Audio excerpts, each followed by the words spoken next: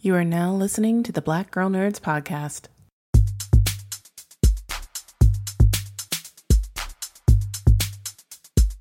5, 6, 7, 8.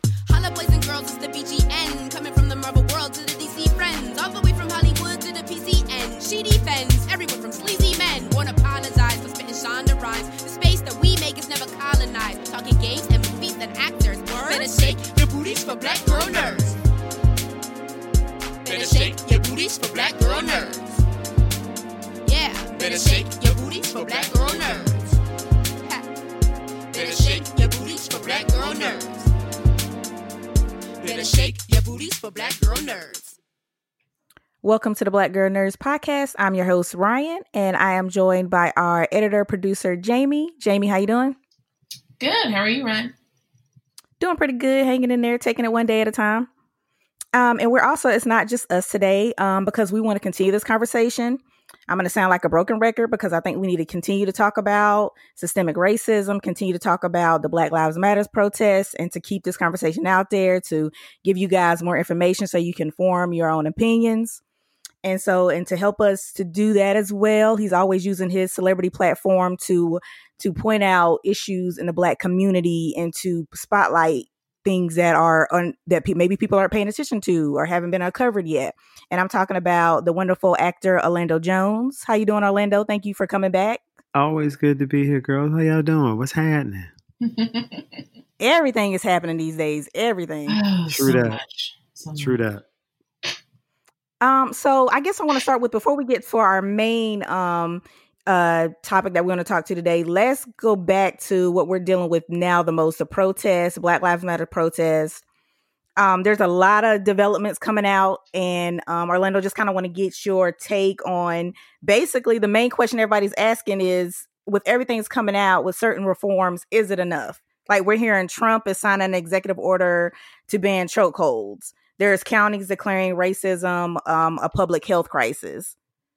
And anything you would want to add into that, Orlando, but just your basic, take on what you've been seeing, and do you think it's enough? Like, is there enough change that you're seeing? Well, I mean, change is a different thing. I think, I haven't seen anything vaguely resembling any change. I mean, right now there's some placating going on, and the only thing that has happened on a positive note, in my humble opinion, is finally the word racist carries the same power as the word anti-Semitic. Previously, people were more afraid of being perceived as anti-Semitic than they were afraid of being perceived as racist. Racism didn't have the punitive damage that anti-Semitic came with, and now it does, and it has the stigmatism to it. And what you're basically watching, again, in my humble opinion, is the people who still hold the view and don't care whether you judge them or not for it, because they're in that cult system. They believe that we are second-class citizens. Was their parents' lives, their grandparents' lives, their great-great-grandparents' lives, their great-great-great-grandparents' lives. They don't know anything any different, and I don't know why anybody would expect them to know better. They don't have the first idea what racism is. They're just using words. They don't know what they mean. They've never experienced it. So yeah, and go ahead. Yeah, that's it. That's all for me. That's it. I mean, I every time I watch white people discuss racism, I get a snicker. I'm like, why are y'all talking about something y'all ain't got the first damn clue about? I mean, you should start talking about shooting fireworks off on the fucking moon, because y'all know about as much about that shit as you do about racism. You've never ever experienced it. So you're gonna tell me what your black friend told you is some shit you read in a book? Get the fuck out of here. I couldn't tell you about sexism. I've never experienced it. I don't understand the nuances of it. I don't understand the things that women go through on so many different factors. Not just, are you a pretty woman? Are you a black woman? Are you a heavyset woman? Are you a woman that goes against the previous ideas of what beauty standards are? There are so many different ways to discriminate against and be prejudicial against women because you have the power, and that's sexism. So what am I going to tell you about sexism except what I watched happen with the women who raised me? So my view of sexism is born of my mama, my grandmama, my aunties, and the women who raised me, because I listened to them talk about it my whole life. And they told me exactly what it was from their point of view. So, but again, if you want to know what the women that I grew up with think of sexism, I can give you a pretty clear idea of that. But beyond that, I'm fishing in the dark here, and racism is the same. So I think there's just a learning curve that needs to happen. White people don't know what they're talking about, and they've built a system where they're the smart people in the room and we're the second-class citizens, and they have the solutions to our problems. But if you want to know how to solve gun violence, you go into Jamaica, Queens, and you find the black lady there that has been fighting against it and saving those children for the last 25 years. And you ask her what she needs and you help her. What you don't do is send a bunch of politicians and scholars and various other unsundry fuck who might be very smart in their field but don't know a damn thing about living and trying to save children in that environment. You got to go talk to that black lady. But don't nobody want to do that. Yeah. And but also what worries me too is it going to, in my opinion, is it going to become too much of explaining where it's almost like you're an exhibit almost, like when you're asked questions about no explanation. No explanation. Okay. This is not a black people problem. We did not invent racism. This is a white people problem. Let them fix their problem. We can't fix their problem for them. They're going to have to come to the realization that this is theirs. They're going to have to come to the realization that it's killing them too. And they will eventually have to step up to the fact, in my humble opinion, because of COVID-19, to the true understanding that if you do not take care of the disenfranchised, if that's not what you're going to do, then it's always going to be around because they're at risk. They don't have medical care. They don't have access to they're not going to get tested. So they're going to remain perpetually sick, thereby perpetually infecting the rest of the community. There's no way to quarantine it. It's airborne. So if we don't decide to truly want to deal with and address poverty, water scarcity, sexism, human trafficking, modern day slavery growing like wildfire to the point that modern day slavery is bigger than it ever has been before. More slaves today in the world than ever before. That's where we really are. With the blinders off, with a real clear look at it. So for me, I'm not interested in arguing about what some well-meaning or not well-meaning white person's concept is of something they don't understand about. They can shut up and listen, or they can go away. Beyond that, I'm not trying to fight. I never have wanted that fight, And to be fair, I don't think all white people are bad. And there are some white people who who do understand what it is because they grew up in a black community. Like Eminem's got a pretty clear vision of it because he was in that community as a white boy and he wasn't getting none of the privileges that went along with that skin. So his vision of it is a little different. You can't lump him in with most white people. Now, does he have all of the understanding of what a black person would have? Not necessarily, but is he close? Yeah, he probably is in the ballpark, right? Because he knows what it is. That was home. That wasn't a place he was visiting. So that's a very different thing. And there are white people who live in that community and our community and who we treat as community members. Black people don't just run on your house and act a fool and start. If you're a white person that moves into a black neighborhood, black people do not attack you. True or false? No. Yeah, I'm gonna say no on that one. Yeah. No. Well, that happens. It's called gentrification. And there's no race war going on because people are taking these properties, fixing them up and turning them into multi-million-dollar places for rich people to live, thereby displacing the people who previously lived there in the tenement slumlord projects. They're not committing violent acts against you in droves. There's no retaliatory component that's happening, right? Yeah. However, we are watching play out in the news a systematic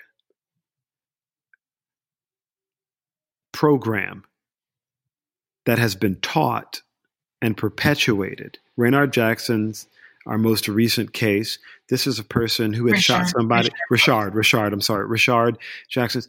His killer was shot. His killer shot his gun into somebody's back before and hit the guy's leg. So he had fired at somebody running away before. He went through training. He didn't lose his job. Now there's a person dead, but saying got him afterwards, that's a hunt, right? And what we've watched, be it whichever Becky or Karen it is, flipping out, weaponizing the police in the way that Amy Cooper did, falsifying, pretending to be in peril in hopes that the police will come up guns a-blazing and snatch some black person up for asking you to put a leash on your dog. We watch these videos, we see these conversations, but my point is these problems, that's somebody's family member. Right. Yeah. And they don't want that person dead. No matter how much vitriol that person might get online, nobody wants that person dead. There's somebody who loves that person. I was watching CNN and something really struck me about Rayshard Brooks, his case, because did I call him Jackson? I called him. What? you got the name all wrong. Yeah, it's all good. It's all good. But see, it really isn't how many names there are, so it's just really isn't. I saw that video and I'm so shook today. Like, this is an emotional day for me because seeing that man on that cop on his shoulder, standing on him is. Yeah, I can't even imagine. I don't even want to finish that. You don't want to see that. You don't want to see it, man. It's next level. It's next level. And that's something that's bothered me. I mentioned this on our podcast that we did, Ryan, a few weeks ago about seeing in a loop over and over again, Black bodies, just being executed on camera. And it's like trauma porn. And you don't see that when white people are executed on camera. And there have been cases where white people have been killed on camera, and it's never shown in a loop like that on the evening news. You don't see that on Cuomo Prime Time or on Don Lemon's show or on Rachel Maddow's show. But I'm not against that right now, though. I'm actually not. The Black Girl Nerds podcast will return in just a moment. So many people don't know where to start when it comes to mental health. It's overwhelming, it's intimidating, and it's an uncomfortable topic for a lot of us. Imani's State of Mind is a new podcast from Stitcher that breaks down mental health and wellness in an accessible and approachable way. I've actually had my own issues with mental health, and trust me, talking to a therapist is one of the best things and decisions I've ever made in my own personal experiences through my situation of dealing with depression. Now, with Dr. Imani Walker, she is someone who is at the top of her game in psychiatry. She's been practicing as a psychiatrist for over 10 years. You might know her from the Bravo show Married to Medicine. She equips listeners with the right language and tools to normalize having open conversations, breaking down the stigma, and especially tailors her discussions for people of color. And right now, with the images that are impacting our psyche, seeing Black people being killed and hurt by police, this is something that we need right now. We all need a mental wellness checkup. It's important to remember to take care of ourselves, and we have to keep our minds healthy to keep growing and keep fighting. Imani's State of Mind gives us the tools and the tips we need to navigate it all. Listen to Imani's State of Mind right now in Stitcher, Apple, or your favorite podcast app, and make sure to subscribe. I think that they're going, we're in a fight for change, right? Right. A landmark decision just happened on behalf of the LGBTQ plus S2 community and, 2S community. And that's progress. Mm-hmm. Yeah. And I am hoping that two things happen.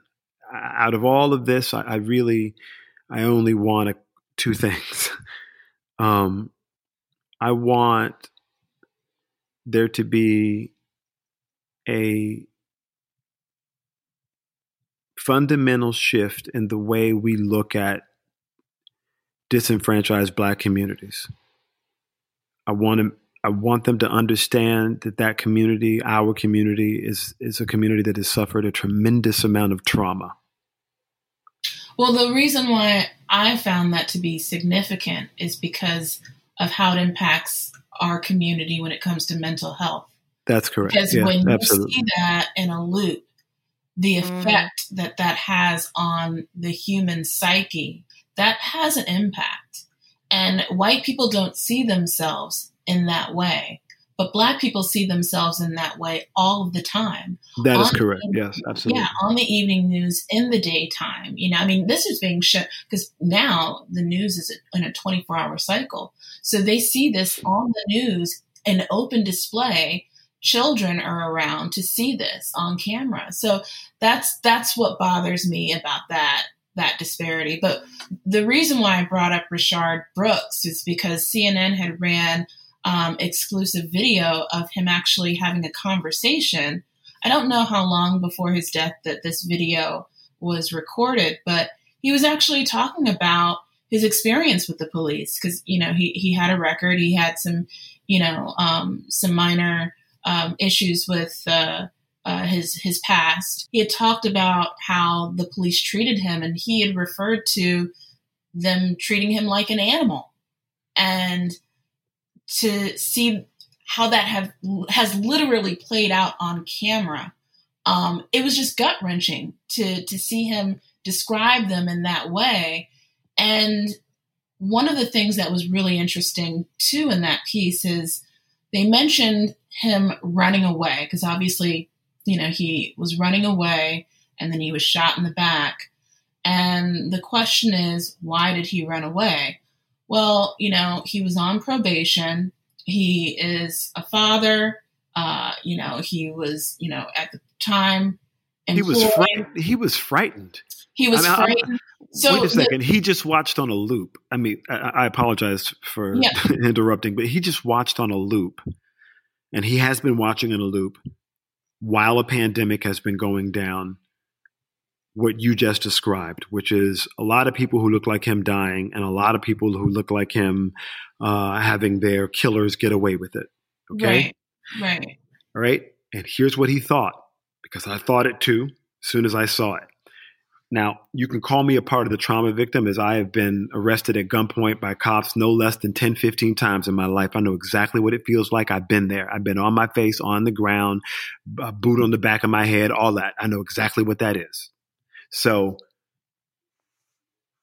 he falls asleep in a car because the drive-through lines are long because you can't go inside a fast food restaurant. So whether he's impaired or not, honk a horn, knock on the door. That's what somebody had done behind him to try and move him, and he hadn't woken up. As soon as the police came, he woke up immediately, apologized profusely. They asked him, had he had anything to drink? He told them the truth that he had. Mm-hmm. And he said, listen, park the car. I'll walk. My sister lives right here. I can call.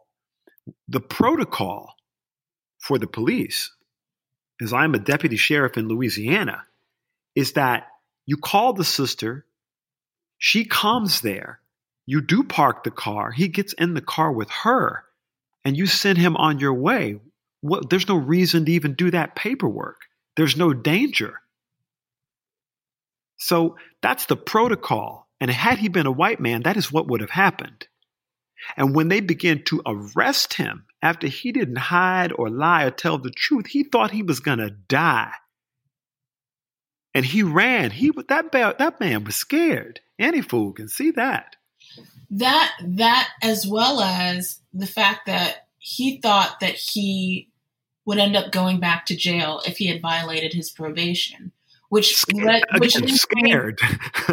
Well, no, I'm not denying that. But this is the question I want to ask, which is really the bigger piece that we should focus on, because obviously there's an issue with our criminal justice system. There's many flaws and many holes in it. So there's disparities with Black people and white people when it comes to punitive, cases. So what is your thoughts about, how this relates to why Rayshard, or many cases where men do have to run, women do have to run, or what have you? Black people flee from the police because he had a job, he had a child, and if he did go back to jail, all of that would have been taken away from him. His liberty would have been completely gone. His life would completely be, changed forever, and he wouldn't be changed. He wouldn't be treated the same in a criminal justice system that a white person, would have been treated if, the circumstances, were the same with a person with a different skin color. So that's my question. The only thing, if wait, is this mine or is this whose question is this? Oh, this is Jamie. No, I know who it is, but who do you want to answer? Because I'd be bumping my gums. I want to make sure I don't dominate the conversation here, ladies. I want to hear what you have to say. No, go, go for it. Look, I'm trying to look at this in a very solution-oriented type of way. So the only response I can give to that is the following. The criminal justice system, all of these systems, as we all know, are infiltrated with racists, with people who are alt-right, with people who are neo-Confederate, and with people who hold the belief that we are second-class citizens. They are in our family court systems. They are in our jail systems. Mike Adams, the guy that I'm going after it, or when I say going after, really the toxic element I'm trying to help remove from UNCW that's been there for the last 20 years, teaches criminology. So he is teaching the people who will then go into our court systems and who will then sentence Black people and women. And the reason those rates are so astronomically high when you look at Black female, women of color's incarceration rates, which are even higher than men's incarceration rates, the school to prison pipeline in our community is off the charts. So the point is, but that's being taught in the university system. That's being disseminated by these churches and by these organizations who hold this belief. And so we need to not allow these groups to hide behind the First Amendment. And we need to hold them accountable. We need to circle their graduates and their teachers, because those people are spreading the toxic message of the white supremacy cult. And white people, you know who these people are, just like Black people who encounter them know who they are. They are your people. Extricate them from the system. They have to be cut from the system, or the system has to be dismantled and rebuilt where we can be clear that those people aren't those people. And people say, ooh, you're saying you're going to witch hunt for racist. And I'm saying, absolutely. I'm saying, let's just take a look. It doesn't require a witch hunt. It requires you to say, check out their social media posts. And if they are pro-Confederate and pro-monument and anti-Black Lives Matter, I submit to you we have a case. How about that? Let's just extricate those components, that element from the system, because it has already told you that it cannot see us as human. It's already told you that the 14th Amendment means nothing to that person. So that should be grounds for us to remove them from the system so that they can't teach our children and teach other children and keep perpetuating the hate. For me, that's what I'm looking for on one side.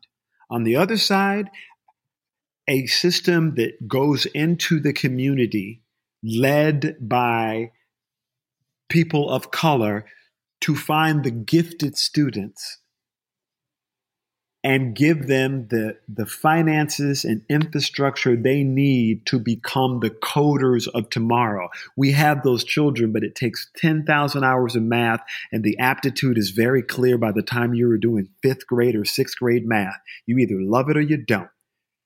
But if you don't have an infrastructure to help you get through it, and your parents don't have the time or money or the tutors, you can't get there no matter how smart you are to that $1 million job that is waiting you, that $500,000 job that is awaiting you. So my point is there needs to be a system to go in and help our gifted get to where they need to be. And that's how you'll have more Black doctors. You'll have more Asian doctors, more Latino doctors to now deal with those patients, because we already have the studies that clearly tell us that Black doctors take better care of Black people. Now, that's not to say that I don't want to see a white doctor. I've seen plenty of white doctors, but I wouldn't turn down a Black doctor who knew what they were doing. Why would I? That person has a clear understanding of the trauma that what I've suffered through, and the notes that they take, and studies have shown this very clearly, showcases that people feel more comfortable in that way. That doesn't mean that there haven't been extraordinary relationships between white doctors and Black doctors and Latin doctors. That doesn't mean that.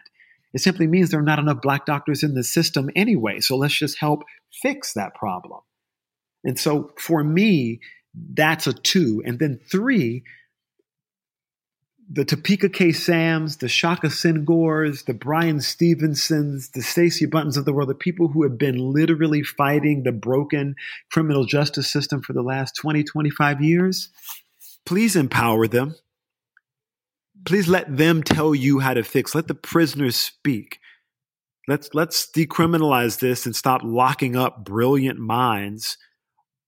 And we've done that so many times with racism. You locked up some animals too. I agree with you, but those animals are humans and they still have people that love them. The system was supposed to be built to rehabilitate, It was not supposed to be to incarcerate and turn into a business. And it's a business now. So those to me are the big circles that I think I want to see change. That means children who have that opportunity are getting that opportunity and the help that they need and the resources they need. And these people are being dealt with as trauma victims the way you treat white ladies who are drug addicts. Treat these Black ladies like that too, because they are self-medicating because they got their own set of trauma. So let's just get real about what that is. And for me, if we can do those things and redistribute the wealth by just simply paying people of color equally, paying women equally to what you pay men, if we just act equitably, the companies don't need any government involved to say, okay, I'm going to pay this Black lady what I'm paying this white man. I'm going to pay this Latin lady what I'm paying this white man. I'm going to pay this Asian lady what I'm paying this white man. I'm going to pay everybody what I'm paying this white man, because there's not just this white man doing this job. There's 25 other people who make less than this person. Why is that?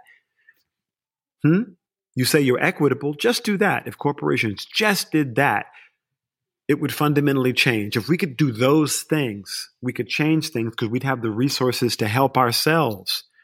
We cannot be victims anymore. I'm tired of being seen as victims. I'm tired of victim stories. I'm not a victim, okay? That cop So I spent a lot of my life in South Carolina. A long time ago, there was a woman named Susan Smith. And Susan Smith said that a Black man had carjacked her car with her kids in it and taken her kids. I remember that case. And there was a nationwide APB for a Black man who she described as the carjacker. Mm-hmm. Mm. And I was a student at the College of Charleston. And I was stopped 8 times by 15 or more cops, all at gunpoint, describing in excruciating detail what I was to do, and what I was to not do. Mm. And I was crystal clear that if I did not follow those instructions to a T, they had no problem shooting my black ass. They weren't fucking around, and it was really clear. And I had been taught by my mother and my father how to handle that situation. And so I referred to them as officer, yes, sir, officer, no, officer, absolutely, officer, yes, officer, like this, officer, thank you, officer. And I was taught that because if I was dealing with the wrong officer, I would die. You know how weird it is to get pulled over for you didn't do nothing? One cop car pulls up, they tell you don't move, put both hands on the wheel. I did that automatically.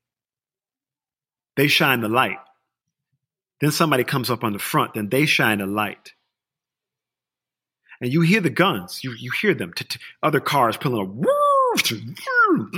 all the sounds that go along with that insanity while they drag you out of the car and whip you to the ground. And they always whip you close to the car so it whack, you can whack your head on the side of the car and damn near be out cold by the time you get to the ground. So there's a whole insanity that goes along with it. Now, I say all that to say, Susan Smith lied.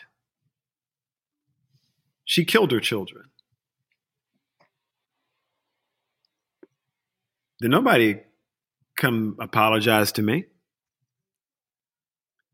I didn't see myself as a victim after that. I was prepared. I knew what it was. I got through it. I kept it moving. Because I was taught that these are the cards you dealt. Everybody's got their cards. All the cards have strengths and weaknesses. Focus on the strengths. Don't overplay the weaknesses. Keep it moving. I had good parents. I'm grateful. I'm blessed. I'm privileged, which is why I feel like it's my duty to speak, because I'm the lucky one. I am the quintessential lucky one. A bunch of my friends didn't make it. So for me, that's all I can say about it. I didn't come out of the situation hating white people. You know, that's not how that played itself out.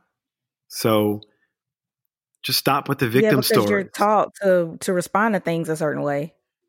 That's how it is. I can my parents will tell me the same thing. You're taught to just go ahead and do what you have to do to follow the rules, because one wrong misstep, there's not time for you to explain or anybody that's going to listen to you or care when you're in that kind of situation. Listen, there ain't a middle-class black family in the South, okay? Right. In the South, yeah, you are told, like, that is day one. Explain to me what I need to, exactly how you just laid it out. That's right. Is how you are explained how you need to handle it. That's right. You just prepare, and it shouldn't be, and I'm agreeing with you in the fact of there should not be, you want to get to that point where that's done. Because you're tired of seeing you're taught that, but you see the same things in the news over and over again. And you want to get to a point where you're like, okay, are people recognizing what change needs to happen? And when is it going to start happening? You got to infiltrate the system. When I look at what Jackie Robinson was able to do and the difficulty of what he did, despite what anyone may or may not think of Jackie Robinson, he infiltrated the system. He did not change Major League Baseball from the outside. He changed Major League Baseball from the inside. Right. And we must infiltrate these systems in the same way that these systems have been systematically infiltrated. Mm-hmm. Again, I take us back to Mike Adams. Mike Adams won a landmark case against UNC Wilmington, University of North Carolina, Wilmington, because he said his First Amendment rights had been violated, that he had the right to make these heinous remarks about women. He had the right to publish articles about his students, to go do talk shows based on the articles that he published about his students, shaming them, belittling them. That that right was paid for by a group of 30 conservative Republicans. I call themselves the Alliance, I think, Freedom Fund. And they paid for his legal defense. And it was a 7-year-long, very expensive legal defense paid for by a group of people who understood where he fit in the system. He was also very much connected to Eli Mosley, who's the alt-right guy who was on the ground and one of the main organizers of what happened in Charlottesville. I believe he has now been arrested. But look at what those neo-Confederate kids were doing. They were at the University of Florida. They were at the University of Mississippi. They're at all of these universities, and they hold a meeting, a rally, if you will, and they'll invite Richard Spencer or someone as a speaker, right? And they openly tell you that they are recruiting European white men. They are recruiting white supremacists. And they are appealing to, and they thank the university presidents because the university presidents don't want them doing it, but they have First Amendment rights. That means that they have the right to go recruit other white supremacists at universities. And then you have professors in those universities who also assist in the process. And then you have chancellors and other people at those universities who all assist in the process of teaching a very clear message that Muslims are terrorists, that Black people are second-class citizens, that feminism is bad because it teaches women not to worship a white male god. And because God is a white male to them, they are made in God's image and should be worshiped, so women should be in a subservient position. Homosexuality, the LGBTQ plus 2S community, is an abomination that must be stamped out. They're sick. They're sinners. They're sodomites. They're pedophiles. This is what Orlando, they teach. They teach that. Right. Let me back you up just a little bit because I want to make sure everybody knows and know where they can kind of look this up more. So we're talking about Mike Adams, professor of criminology at UNCW. Let me get it right. University of North Carolina at Wilmington. Yes. He has a lot of sexist, racist tweets out from what I've seen. I'm looking at a CNN article, by the way, if you guys want to check this out, form your own opinion and kind of read what we're talking about here. But he's been in the news lately for those tweets that he sent out. And so, Orlando, you kind of touched on it a little bit, but I just kind of want to just put a nice little neat bow on it because I just want everybody to understand, where you're coming from. How did this come on your radar, and what do you see as the next step forward? Because this has been a year's process going on at this university. No, it's been 20 years. It's been 20 years. 20 years. Wow, I did not know. Well, 20 years. So is there a next step that they need to do? Absolutely. He can no longer teach. They need to retire him. And the chancellor of the university needs to resign as well. They both need to resign. And the people who have supported them over the years also have to be removed from their posts. All of the infrastructure that allowed this to go on for 20 years has to be systemically removed the same way it was placed. It was placed in there systemically. That is what I'm describing. What I'm describing is their system. See, Mike Adams spends his summers as a youth minister at Summit Ministries out in Colorado.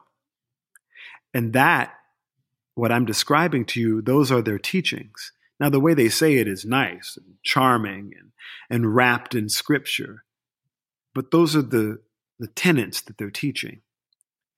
So Mike Adams turned in a resume to become a professor at the University of North Carolina, Wilmington, and no one ever fact-checked it to realize that he claimed to be affiliated to several organizations that he's never been a member of and have never heard of him. So they just gave him the job based on what he wrote on the paper, and he was Teacher of the Year 2 years in a row.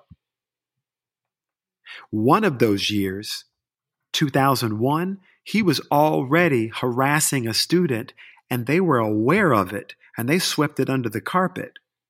This child was getting death threats. So that abuse, he continued for the next 20 years. He was on Sean Hannity. He was on Bill O'Reilly. He was writing articles. He routes for town hall. He's a paid speaker of the Neo-Confederates.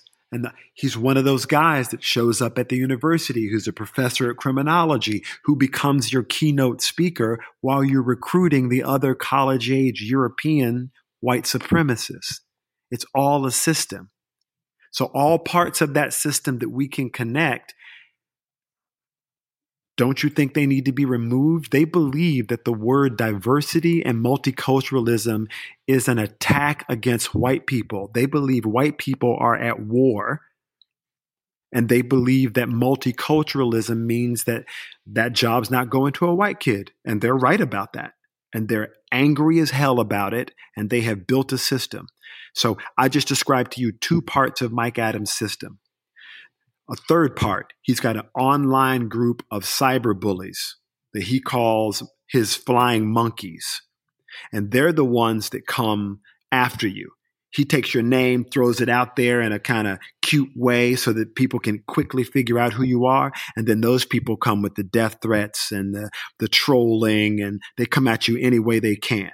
And then he has the people on the ground that follow you and stalk you and take pictures of you so that you know you're being watched.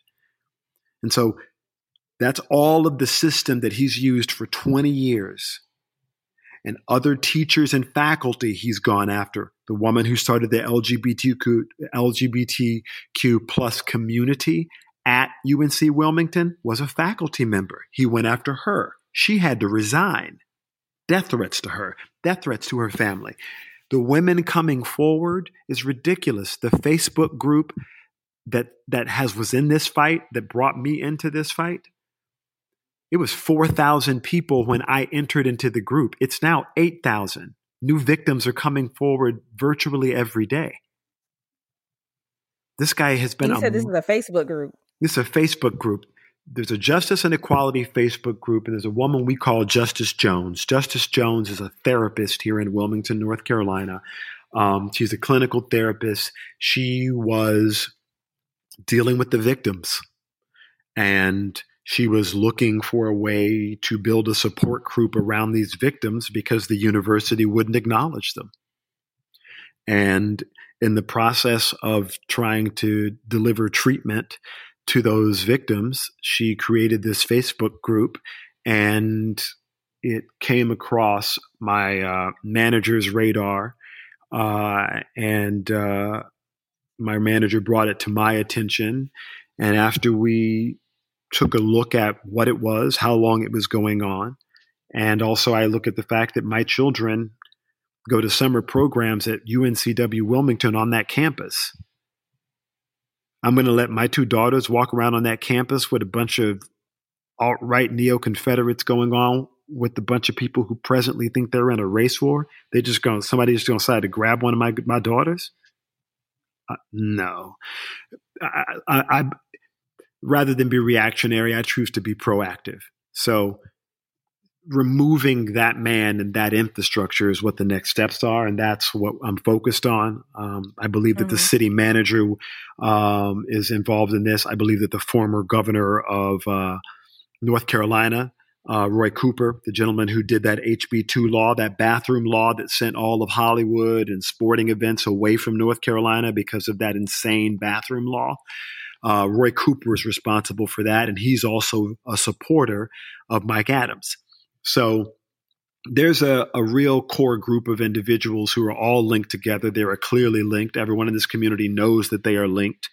And I have no intention on stopping anything less of removing all of them from whatever posts they have so that they can no longer be in a position to influence and wreck people's lives. They shouldn't be able to wreck women and Black folk and Muslims and Latinos' lives. They shouldn't be able to do that just because they think they're better than us. That's unacceptable. And I believe anybody who wants to activate right now, go to your city council meeting. Sure, go vote. Yes, go to your city council meeting, though. Yep, that's the way to get your voice heard. Okay, because newsflash, most celebrities don't vote. Most people. Well, there were a lot of that came out and said this is their first time voting. Absolutely. Yeah. Okay. Yeah. I have voted before in South Carolina, but I've also not voted for long periods of time as well. That's the honest to God truth. Okay. I haven't dealt with the absentee ballots of it. I understand that it is critically important. I'm absolutely voting. I accept all responsibility for what I previously did not do. However, go to your city council meeting. Get involved in your community, infiltrate the organization. They have been making decisions about your water bill, where your water came from, your electricity, what kind of research. They've made all types of decisions while you were not there. Okay, those decisions are not forever. They will come up again. Go get involved. And when you hear those statements made that absolutely make no sense. I remember when Hurricane Hugo hit, and we used to joke about this because it wasn't far off the truth. And that is when they were turning power back on, the last to get it was the Black community. So the joke we used to do was, Hurricane Hugo hit, we're going to get the power back on. Everybody calm down. Now, for your Black folk, we're going to have it on for y'all by Martin Luther King Day. Everybody calm down. We'll have it on by Cinco de Mayo for the Latinas. For the Chinese New Year, we'll get all you Asians straight. And for the good white folk, this county, we're going to have y'all on tomorrow. Everybody going to be fine. Okay? Yeah, I did not. I heard things about Hugo, but I didn't hear that part. Well, again, it's because the well-to-do neighborhoods had all of the money to spend on the people to come get them back into their life again. And your neighborhoods, gerrymandering and the like, has already told you clearly which neighborhood you need to go to and clearly which ones can wait because you don't care about gun violence or police brutality or anything in those neighborhoods anyway. So it follows a chain. It's a machine. It always behaves that way. That's what the system does. It's valued this group. Why their schools don't have the same funding. Children don't have the same opportunities for after school, no matter how smart they are. It's a different community. So that needs to be rectified.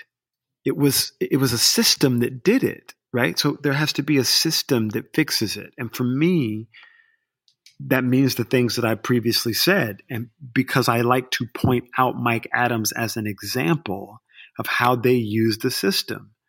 There's a group that pays all your lawyers' bills for you so you can use the First Amendment to keep spreading the message. There's a group that teaches you how to spread the message and wraps it in a cloak of Jesus and gives you a good way to go sin that indoctrinates you in. There's a group on the ground that's recruiting new young minds and bringing them to your attention. And there you are in the perfect job affecting the criminal system, the criminal justice system and our court system, teaching people what they should be thinking about and who should be valued this way and who should be valued that way. That is a system. Yeah. You're protected by the governor. You're protected by the city manager. What? That's a system. You're protected by the chancellor. Come on. So defunding the police department doesn't do anything about the rest of the system. So going into your community and looking closely at what's going on and find the victims. The victims will tell you who the monsters are. So not if I was knowledge is power is what I'm because a lot of this stuff I had like Mike Adams, I had to do my research. There was just no, like, this stuff you're not always going to have that's out in the forefront. Which is what I appreciate when you use your platform and bring this kind of stuff to us to kind of highlight, because just none of this stuff you would ever, just go out and find, because people get very complacent in the way things are. Exactly. But there's somebody in your community. There's a bunch of people in your community screaming, okay, hey, this guy, this person, and nobody will pay attention to them. Right. So I'm saying, if you're in that community and you really want to change, apathy is our killer, right? After we defund and do all the things that we're doing, reparations needs to be a part of this conversation. Yes, our 40 acres and a mule didn't happen. All of these things, there are so many things, but I'm just talking about stuff we can do right now. I'm talking about stuff that can be done. Yeah. I'm interested in the right now list first, before we get to all the long terms and this, that, and we got to figure out, and where's the money coming from? Just pay equal. Just do that right now. Let's weed out these snakes who we know are already there right now. Right now. Let's just do that. Okay? And let's get more equitable. These cops that we know already have these past crazy offenses, let's get rid of them jobs right now. Plenty of people need jobs. Get rid of them. Let's train some new recruits and train them the right way right now. Right now. We can do that right now. Got your systems? You need teachers in there? Great. Hire these black folk right here who are going to help you teach these people right now. Right now. I am not interested in any of the chit chatter. I don't need to watch no more videos. I know exactly what it looked like. I'm good. I'm really good. Thank you. Let's get to work. That's where I am. And I'm trying to sort of just focus my attention on doing that first in my own community and starting in my own backyard. Right. And because I am hunting, I'm sure somebody's going to look me in the face and say the following words. Oh, good. You finally showed up. How old are you, sir? I'm 53. You 53, sir? Yes, I am. Took you long enough. Right? I'm sure people like Jim Brown, who got involved so much earlier than I did, right? I'm sure that they probably see it that way. But I mean, at least you're putting, I just want to end by saying, at least you're putting in the work. People, you have to, none of this is going to go anywhere. And if we don't focus on the right now, like you're saying, and put in the work. I mean, that's all you can do right now to keep this fight going, is to keep moving and to put in the work. But, we were talking about before, a little before we started and kind of through this about mental health, and I'm wanting to know, Orlando, what are some of your to kind of pivot this a little bit, because I do want there to be this outlet, sort of, not, I don't want to use a break, but where you take just a couple minutes, a couple seconds, and kind of turn it off for a little bit and come back. So to kind of transition into some of your future projects you have coming, or some of your outlets. Jamie told me about you have the Good Lord Bird coming up, and Jamie, do you have like a specific question you want to go into? I'll transition back to you. Well, yeah, I wanted to ask about that because real quick for our listeners, I actually used to live in Wilmington, North Carolina, where oh, there we go. What? Oh, I didn't know. Let's take it back then. I didn't know we were gonna have a Wilmington connection. Let's go. Yeah. We finna get Monkey Junction on up in here. So, and I do know about the history of Wilmington. Wilmington actually has a pretty, racist historical legacy. So, coup d'etat happened here, and the massacre of 1868 absolutely happened there, where the first Black newspaper was destroyed by Southern white Democrats. So, but also you're on a show that has some huge historical events that take place, and John Brown, very well-known abolitionist, is featured in this series called The Good Lord Bird, which is airing on Showtime in August, and you play the railman. So I was curious if you can tell us and share with our listeners and give us some insights about that character. So, first I want to just say that Ethan Hawke is an extraordinary human, and, Davy Diggs and Raphael, really an extraordinary cast. Joshua, I really enjoyed this project a lot. It's one I'm really proud of. James McBride wrote a really wonderful book that tells the story of a white abolitionist named John Brown. John Brown believed that God was protecting him, that slavery was an abomination, and that it was his job as a righteous white man to fight against slavery. So if John Brown showed up a place, he would kill every racist in the building and emancipate the black people who were there. That's how he lived his life. The whimsical comedy of this is that people would be shooting at John Brown, and John Brown would pay no attention to the bullets coming towards his head because he believed that God had anointed him. So there was no way they were going to be able to kill him. So he would just be casually talking while people would be shooting at him. Wow. Okay. And he would be giving orders to the rest of the people, and people were like, this dude he's either insane or he truly is protected by God, because John Brown was not bothered by bullets. Wow. In true John Brown fashion, he decided that he was going to rob the armory in Virginia and take all those guns and arm the slaves in an armed uprising against slavery. So, I welcome you to the narrative of the crazy good Lord Bird. And along the way, you need to inform the slaves that this is happening. Otherwise, you don't have an army. Yeah. The list, there are some righteous white folk that were going to help, but not so many. John Brown's entire family was involved in this, obviously, and he was trying to get the word out, and they changed the date. And you needed, during that period of time, just because of the way information traveled, it took a letter 3 days to get somewhere. And it went on the train, and the trains were steam trains, so they filled up every couple of miles. And they didn't go very quickly. They only went about 25 miles an hour. So that's how information traveled. And then once 3 days later, it got from Virginia to Philadelphia. I think from Virginia to Philadelphia, that was a day during that period of time. That was a full day. A day was overnight. If you went by train, that was 2 days. So the way the system would ultimately get out was that there had to be black people who were in prominent positions in the same way that they are today, black people in prominent positions. You look at the essential workers who are mostly getting sick from COVID-19. It's us. That's why we're dying, because we do the jobs of essential workers. Well, the railman worked on the railroad. He ran that train. He was also the person who was running the Underground Railroad from the train side, because he was the one that would orchestrate how you got on, off the train, when you could, when you couldn't.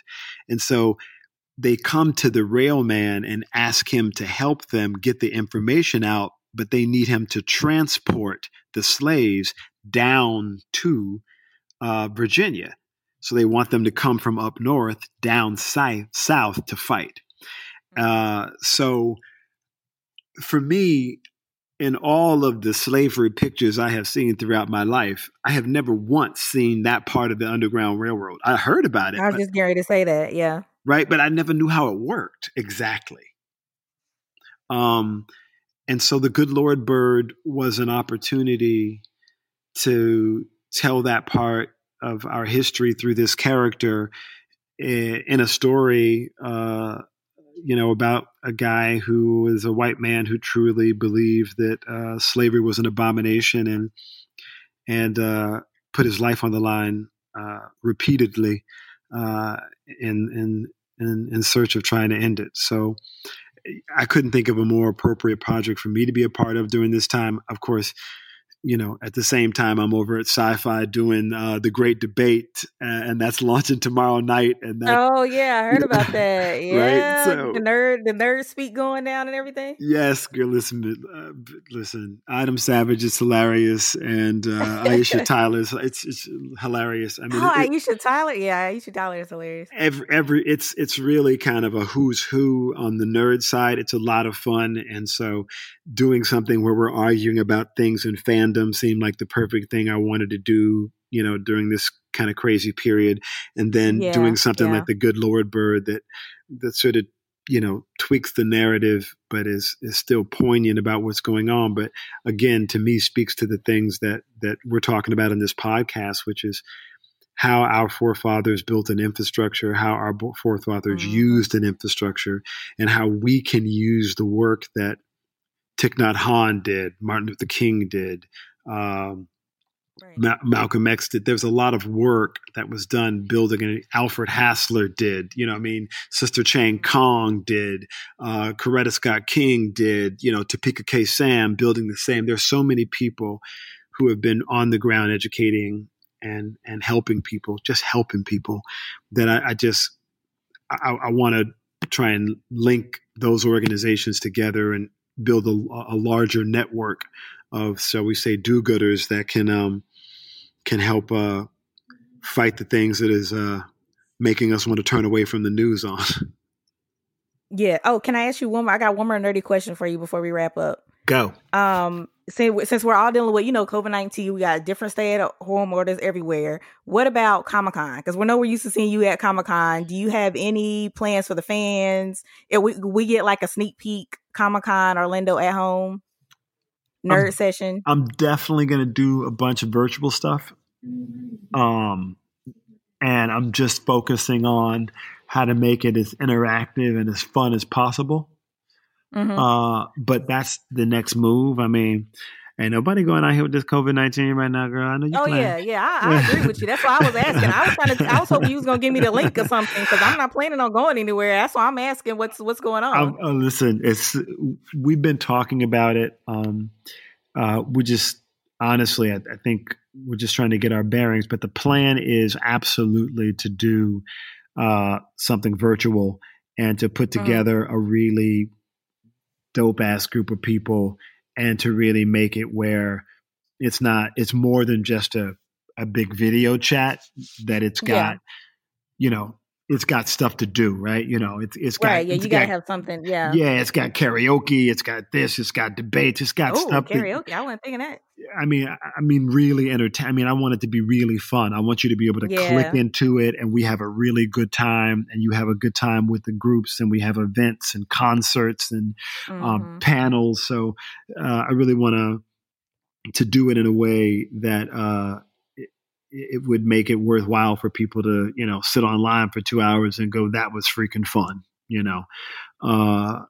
so that's kind of where I'm looking at cons moving forward.